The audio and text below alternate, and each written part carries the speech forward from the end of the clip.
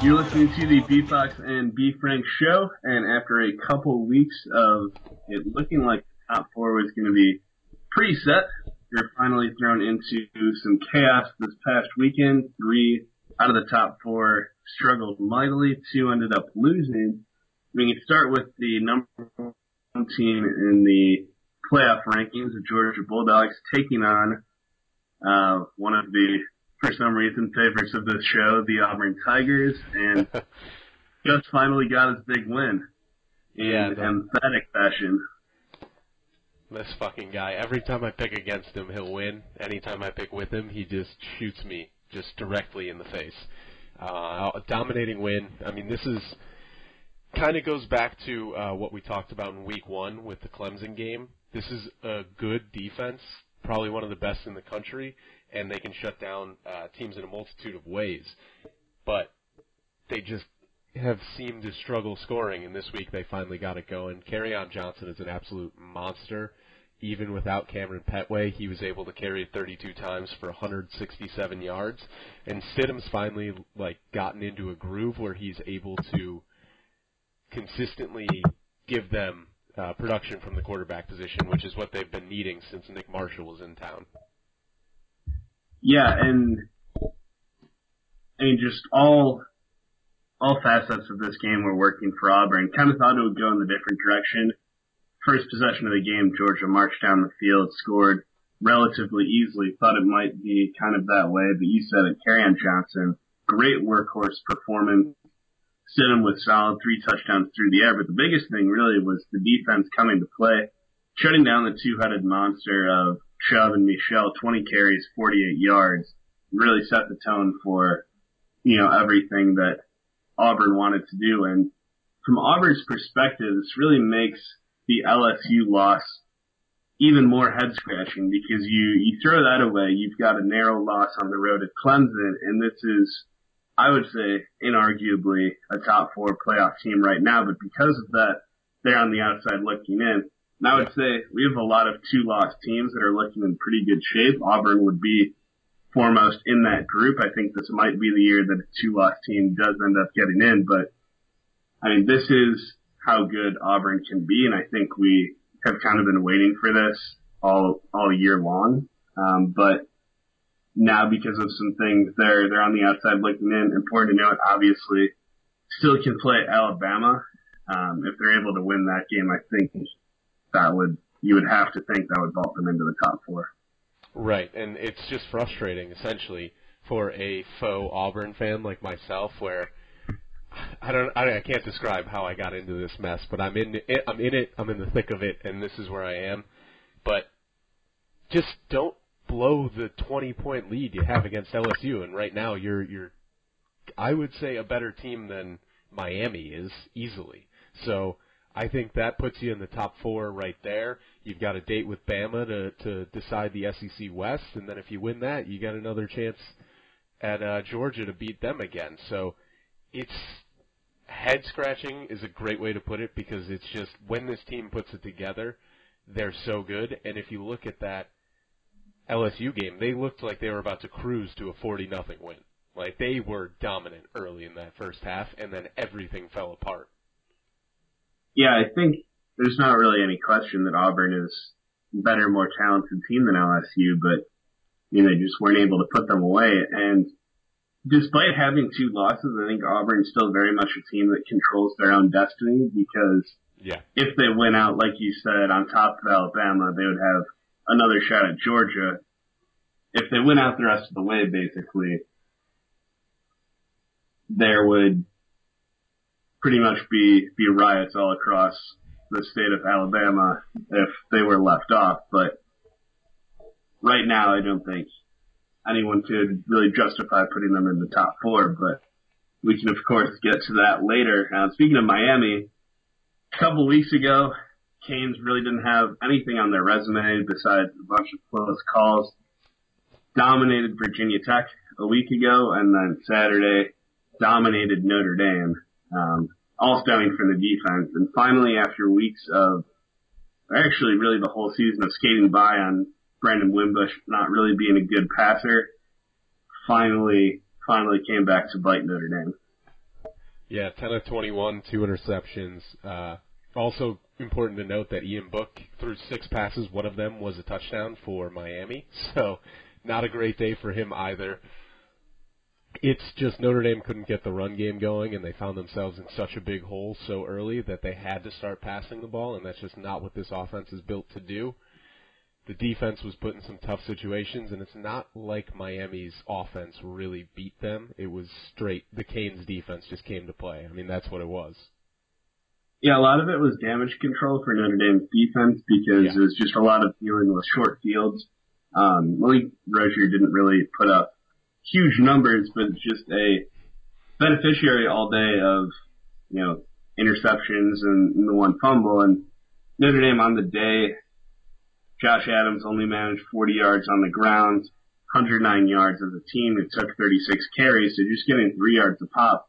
That is, for some teams, that would be an okay day. For Notre Dame, that's horrific because they're used to cranking out over 300 yards a game on the ground and just chunk yardage usually. Adams is usually good for a couple of 20, 30-yard runs per game, and at minimum usually seems like he's biting off 6, 7 yards a carry, and that puts the offense into second and short, third and short, really have the whole playbook at their disposal. But against Miami, getting stuffed on first and second down, turning into obvious passing situation, and Manny Diaz, Miami's defensive coordinator, just was able to put pressure on Wimbush, and just they were sitting on everything. And Ian Book came in, didn't really look too sure of himself after a couple good completions to start.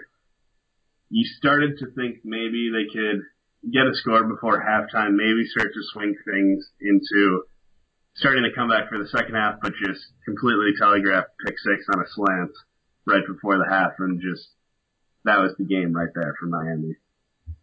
Yeah, I mean, it's not a good time for Notre Dame to play collectively their worst game of football this season. I mean, that's just how it works sometimes, though. You get one shot, and if you don't play well, you don't play well. But now Miami has a little bit of validation behind that undefeated record, and should be interesting to see how they close out the year. And Alabama almost joined those two teams. We almost saw the top 3 teams in America fall, but they were able to scratch and claw their way to 2 late touchdowns to eke out a 7-point win over Mississippi State. We were very high on Mississippi State early in the season when they blew out LSU. Then they seemed to struggle for a little bit. I mean, even coming into this game, they were a top 20 team, just very, very quiet. And I mean, they're hype from early in the season, I guess you could say, and their ranking is pretty well deserved. So they gave Alabama everything they can handle. Yeah, and again, Nick Fitzgerald just needs to be a little more consistent offensively. This is a good defense. I mean, they're able to hang with most of the SEC, and they really force Alabama into some tough situations that, some days Bama, I mean, it's a coin flip whether or not Bama wins that game every time with, the scenario they were put in. The biggest thing is just how you can pick and place whoever the hell you want in that Alabama offense, and they're still going to put up 31 points on a bad day.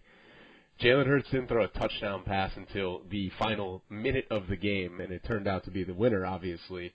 But they've got 4 guys running the ball. 3 of them ran for touchdowns.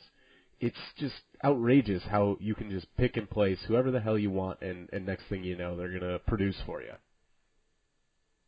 Yeah, Eris Williams from Mississippi State had a good game running the ball. Is really as good a game as you can hope to have against that Alabama defense. But ultimately, Alabama's got 3 or 4 guys at every position. You've got one great one. Alabama's depth is going to win out, and they were just barely able to before they ran out of time. And pretty clear-cut number 1, Alabama, I would say. Yeah. There was some debate the last couple weeks whether that was Georgia or Alabama. But right now, Alabama's got a pretty good hold on that. Obviously, still have to play Auburn and Georgia before the end of their season, before getting to the playoffs. So still some pitfalls ahead, but they seem like they're in as good a shape as pretty much anybody going forward. Right. A couple other games from last week with direct playoff implications. Want to start out with Wisconsin. I've somehow become the Badgers stan for the site. I've got them at number 2 this week in my rankings, and this is the game that pretty much point to as direct proof if anybody's going to question that. 38-14 over Iowa. They handed Iowa 2 touchdowns on pick sixes, and they were still able to dominate this much. Iowa gained 66 yards of total offense. Jonathan Taylor almost got 3 times that all by himself on the ground. This is just textbook Wisconsin football, running game and just suffocating defense once again. I mean, Iowa came to play in the typical fashion that we expect an Iowa-Wisconsin game. It's just Wisconsin didn't get the memo because they put up the 38 points instead of the 17 we would have expected. Nate Stanley had an awful day, just truly terrible. 8 for 24 for 41 yards and a pick. Like you said, Iowa's offense could do nothing. And then Jonathan Taylor is just another in a line of great Wisconsin running backs. And it's just going to be ridiculous to see him continue throughout this season and obviously next year. This is the problem with Wisconsin and Michigan is terrible quarterback play. Hornibrook was not good at all on Saturday. He had 3 interceptions on 18 pass attempts. First off, why is he throwing the ball 18 times? Let him toss it 12 times. Give him the Mitch Trubisky treatment. Let him throw it 12, 10 times. Run the ball about 1,000. Iowa's not gonna stop you. When you see the run working this well, when Taylor's got 29 carries for 157 yards, give the backups a couple carries because they're just as good. So I like Wisconsin. I have them at number 6 in my poll that never gets published, but I think they're a blowout of Michigan away from really getting some recognition, despite the fact that the Wolverines are kind of floundering. But it's just, every time you look at Wisconsin's schedule, people say, oh, they haven't played anybody. Well, this, like you said, gives them a little validation. I mean, Wisconsin's basically Notre Dame with a better defense. They've got a quarterback who's not going to beat you through the air. They've got a dominating run game. For much of the season, I think this performance against Iowa is especially important because it's coming on the heels of Iowa's utter destruction of Ohio State. Somebody who we can point to usually, and I guess we will again when we talk about Ohio State's game against Michigan State, as having a good to great defense. All the NFL prospects there. Nate Stanley tosses 5 touchdowns against them last week and then follows it up with this performance against Wisconsin's defense. I think that just speaks to the talent level and how Wisconsin's been playing, even though they've been without their best player all season long. But again, they'll have to keep winning. Obviously, anything short of 12-0, really 13-0 to win the Big Ten championship. I don't think people are going to give them much respect, outside of myself. But that's kind of where they're stuck right now. And one of their big obstacles right now is Oklahoma, who just continue to roll in the Big 12. Baker Mayfield getting a ton of press, deservedly so, through another 3 touchdowns, 333 yards in this one.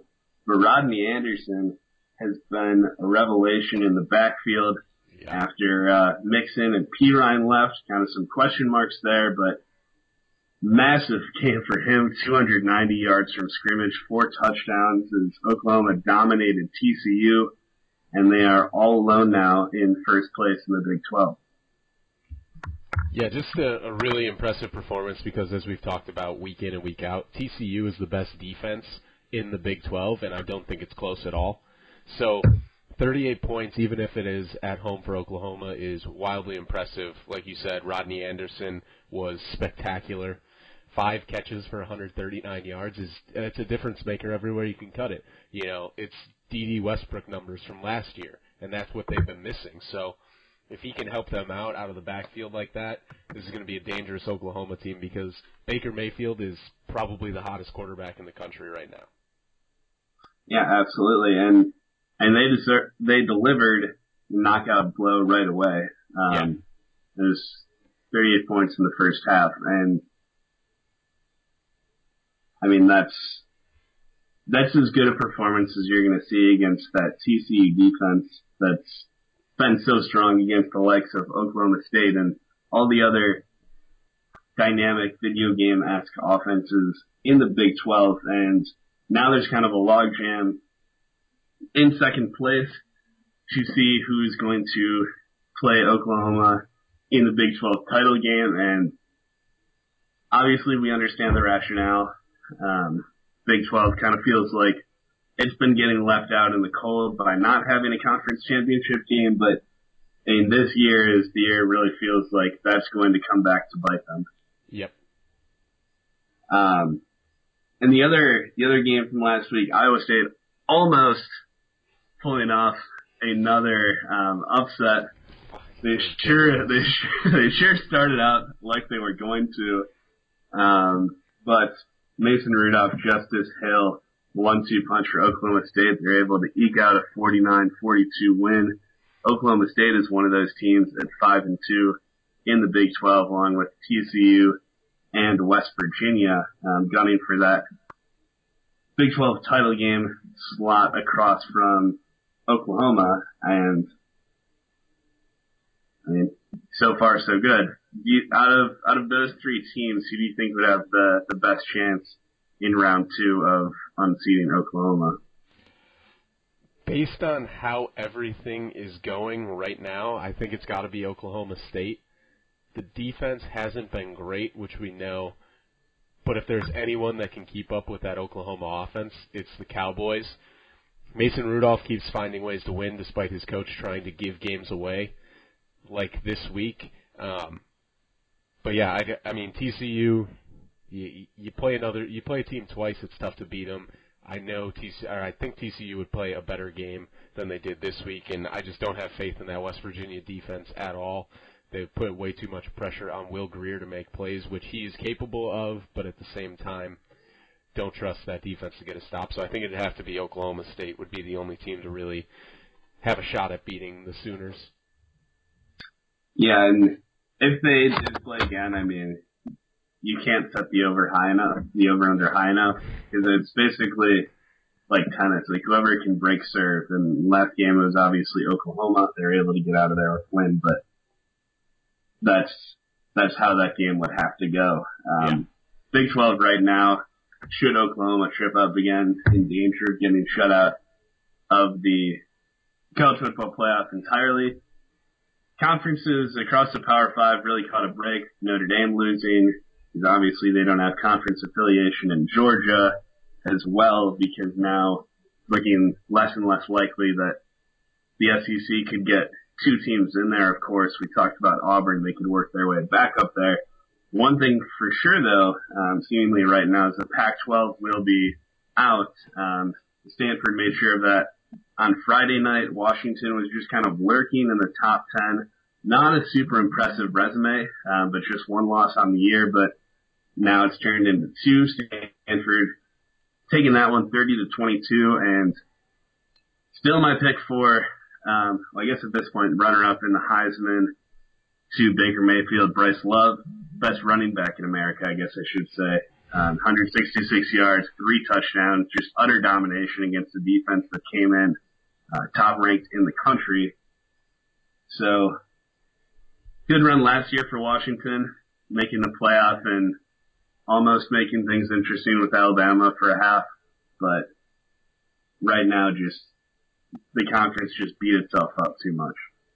Yeah, obviously John Ross is a big loss for that Washington offense, but they still brought back Browning, who is one of the best quarterbacks in terms of protecting the ball. He doesn't turn it over, ever, and is typically one of the more accurate passers in the country. And then Myles Gaskin's a really good running back who came back again from last season.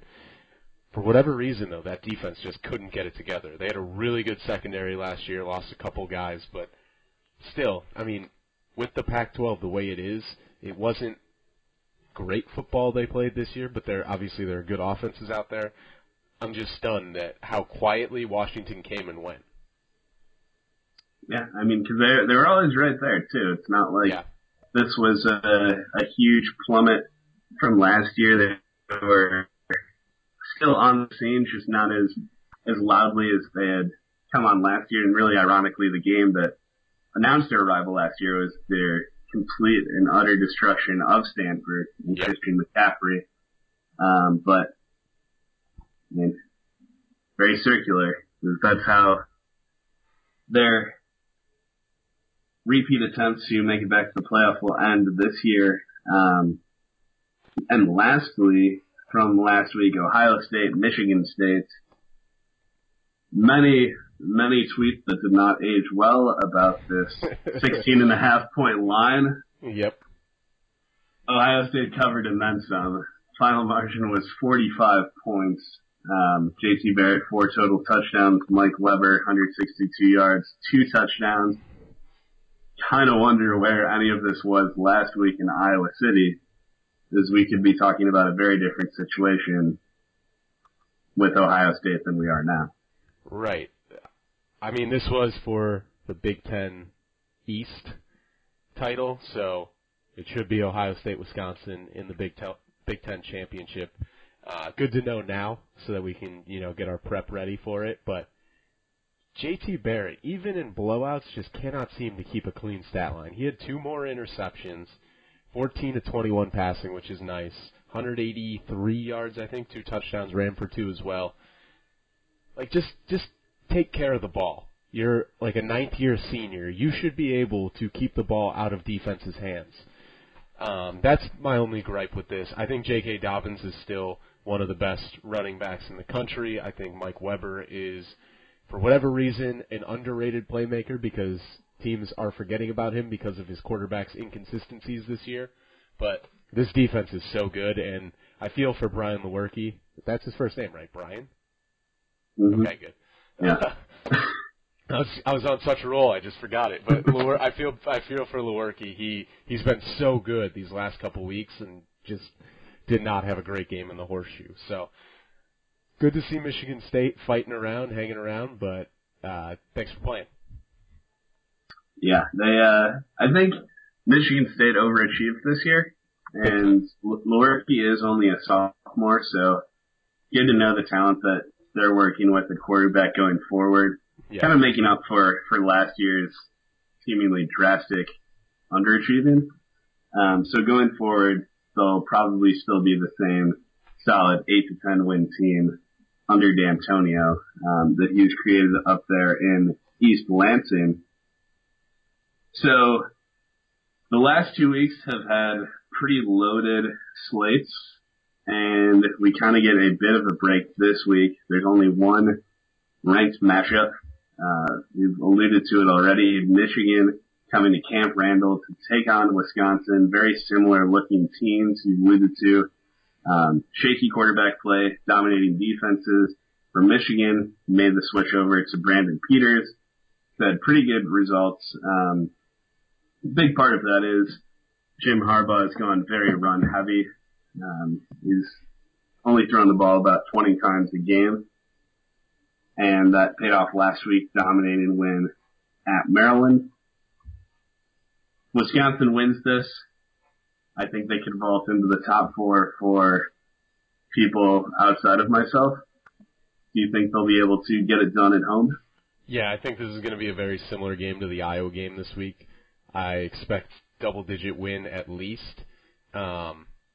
It's one of those things where Michigan just can't get the quarterback play. They're putting way too much pressure on the defense, and Wisconsin is totally content at home to just run the ball and control the clock. So there's no reason to go against what's gotten you here. Hornibrook is better than any of the options Michigan has at quarterback, so I think that also is definitely a factor in this whole thing. So I'm going to take Wisconsin by at least double digits. It'll be interesting to see how it goes. Yeah, I think offensively for Wisconsin, really nothing they have to do outside of like screens, slants, and short passes to Fumagalli. He's a really huge weapon to have in that offense. And they really don't have to do anything outside of like West Coast stuff. Yeah. But for Jonathan Taylor, best defense he's gone up against, if he struggles at all, that will really flip the entire feel of this game. Because Michigan's defense is much better than Iowa's, and obviously Wisconsin hasn't played the greatest of schedules, so better than anyone that they've faced up to this point, but I think Wisconsin's defense is going to be more than up to the task of slowing down Michigan. I think this will have the scoreline we were expecting from last week, something in the 13 to 10 range, but I think Wisconsin will be able to pull this one out. So college basketball has started for most of the teams. Indiana actually is playing their season opener right now as we're recording this against Howard. So good luck to them. They were up at halftime last I saw, shooting 4 for 14 from the free throw straight. So good moves all around. Champions Classic is incredibly, it seems like it's always two matchups between top 5 teams every single year in the great city of Chicago. This year it's no exception. You got 1 versus 2, 4 versus 5.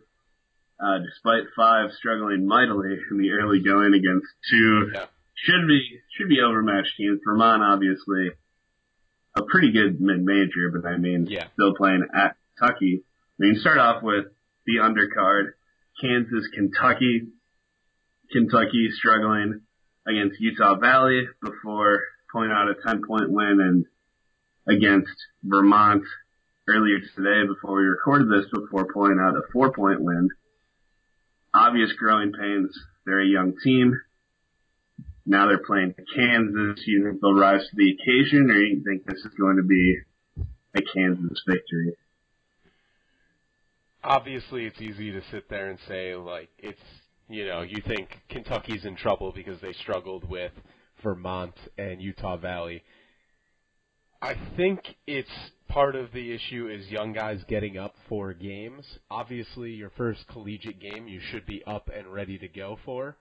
But when your opponent is Utah Valley, I believe they're the Wolverines, it's really difficult.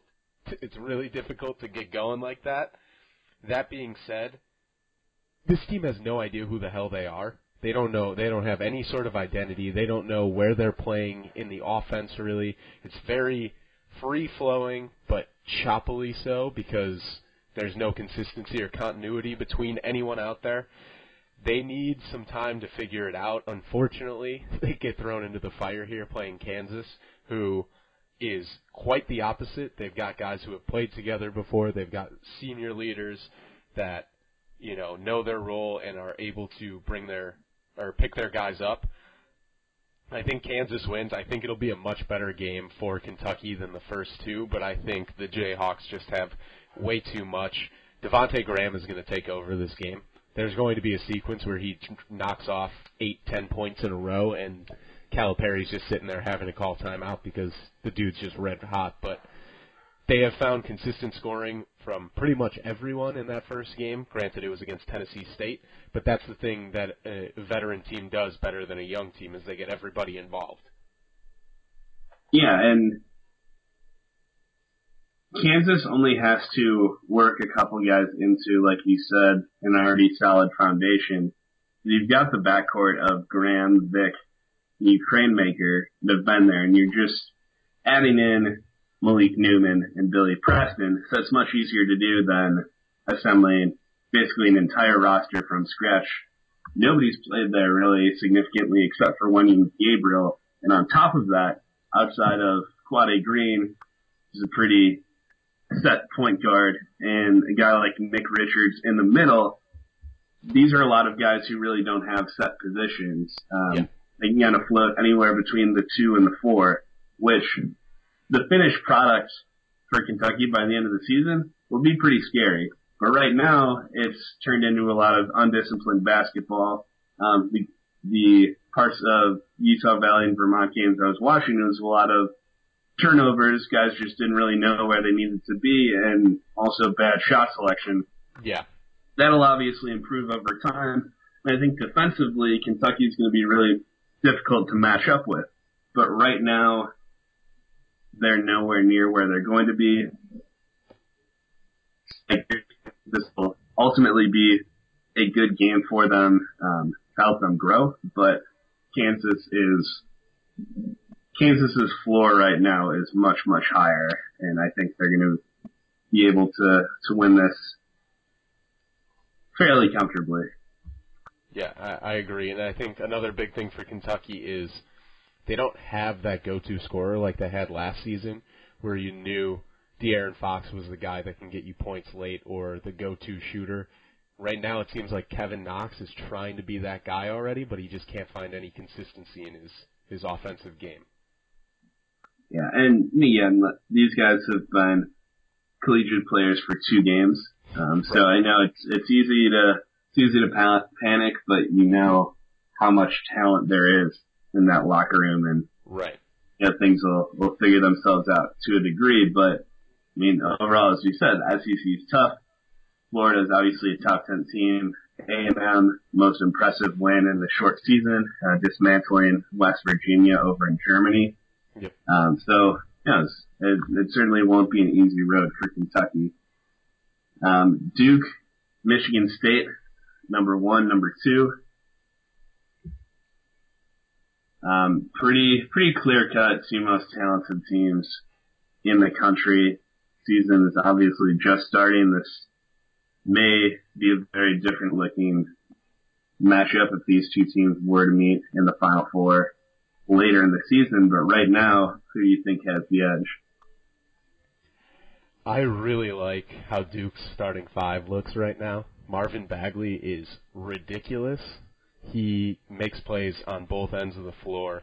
Obviously, they've got the veteran Grayson Allen. Duval has been way better than I expected, especially hearing shaky things early from him. But, I mean, where is a weak spot on this offense? And with Duval just dishing the ball out like he is, Gary Trent's getting shots. Carter, I mean, they've got the depth on the bench. Granted, Michigan State's 5 is pretty darn good too, but I'm going to go Duke in a very, very close game. Miles Bridges and Nick Ward are too good to let this game get away from them. It will be up to Jaren Jackson, though, to make the difference for Michigan State. If he has a big game, that's where they win. Yeah, these rosters are just so loaded. For Michigan State, you look at that front court, and the starters are obviously very good, but then you have Ben Carter and Gavin Schilling, who missed all of last season. These are just guys that are in your front court, like now 4th and 5th members of that rotation, which is ridiculous to think about. And Duke's the same way. For Duke, this is kind of the roster and the look that we had thought, and they had certainly hoped that they would have had at the start of last season. But injuries really took a toll, and now Giles and Bolden, they weren't able to get acclimated working together until much, much later in the season. Right now, they're just a machine, and having Bagley, having Allen too, I don't know if leadership is the word best suited for his overall personality. Yeah, like a guiding hand, though. Yeah, like a calming influence of sorts, someone who's at least been there before. So that's the thing that really differentiates them from a team like Kentucky, which really doesn't have that, just has the raw talents of all the freshmen, but Bagley might very well be the best player in America. I know Miles Bridges is right in that conversation as well. So this will be, I think, a much better game than Kansas-Kentucky, but I think Duke just has enough and will be able to pull this out. Yeah, I mean, this is, if you're looking for a reason to get into college basketball, these 2 games are it. Kansas-Kentucky may be a little lesser than the Duke-MSU game, but, I mean, this could easily be a Final Four right here. You're still talking about a top five matchup with Right. Kansas, Kentucky, so it's Right. not like they're just scraps trying to get on the level of Duke, Michigan State. The two teams that Right. lose these games here, they're not going to be totally despondent. They're still going to have very good seasons. Right. They'll be all right if they can. They'll be all right despite the loss. Yeah. But every season, this is kind of the unofficial starting point because up till this point, everybody in the top 25, with the exception of, the salute to service games, whatever, they're calling what West Virginia and Right. A&M did.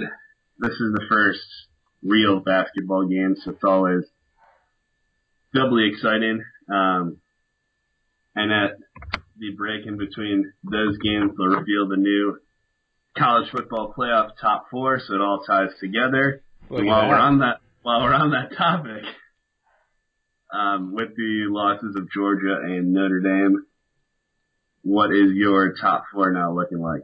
Yeah, Bama obviously number one. I think I've had them there the entire time. I don't remember exactly, but I think I did. Oklahoma's two. Miami I put up to three. I don't like Miami up there. It's more of a recency thing because of the big win against Notre Dame. I think they did more than Wisconsin did against Iowa. And as much as I would love to put Auburn at three, I just can't. So Miami is three and Clemson stays at four despite a lackluster performance against Florida State. Yeah, so far I've been compiling everybody's top four to get for this site as I do every week. Everyone so far except me and one other person is at Alabama, Oklahoma as 1 and 2, which I found very interesting. I have Alabama at 1. I think they've been the best team all season. Wisconsin moving up from number 3 to number 2. That dominating win over Iowa. We've got Miami moving up to number 3. They may very well be a good football team. The last 2 weeks have shown me. And then at number 4, I've got Oklahoma. I think they have a definite edge over Clemson. They quote-unquote quality loss to Iowa State versus losing to Syracuse. And, Baker Mayfield has just looked better than any other player in college football.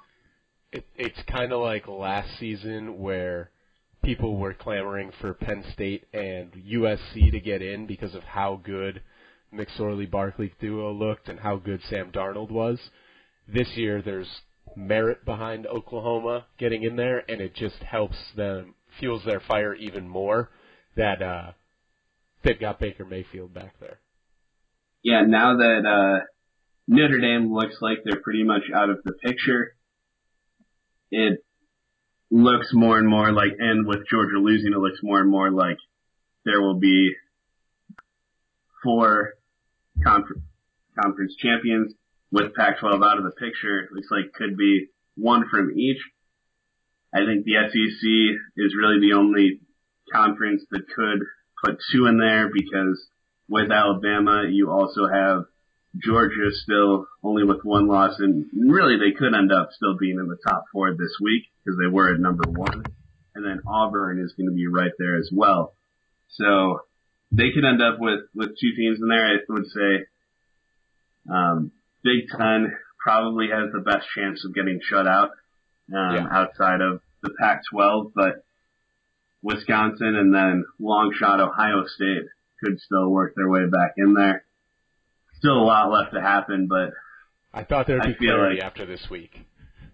Yeah, no. I think we had more clarity last week than we do now. Big time. Which I feel like always seems to happen. Right. Whenever the rankings are revealed initially, I feel like everybody's just assuming, all right, these teams are just going to win out and we're going to be set. Never happens like that. Nope, never does, for whatever reason. Yeah. So that's it for this week.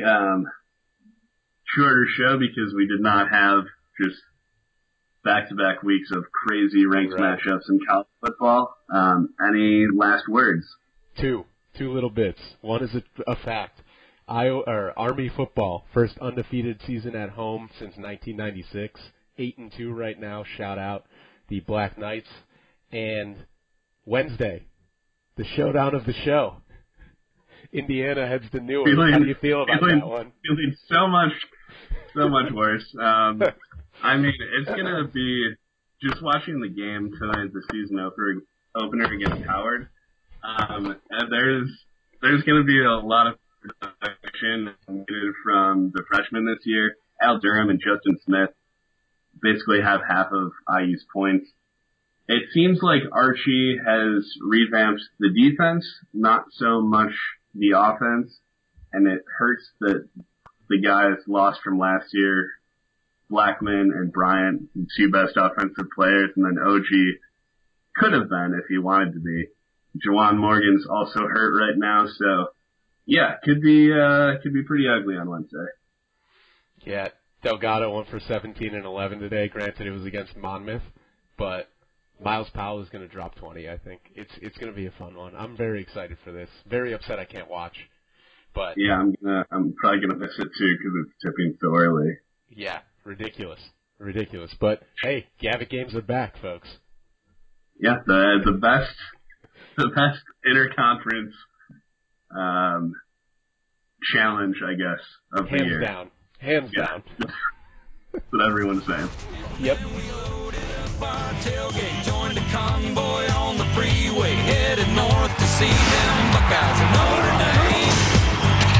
Victory for USC, Bulldogs barking at the Wolverine. Hook 'em horns and give me that Rocky Top Tennessee. 32 down, set. You love football, you know what's next. Got it locked on ESPN. Tell your family and friends, cause Fowler, Corso, and Herb Street got the lowdown on the rivalries. Buckle your chin strap, your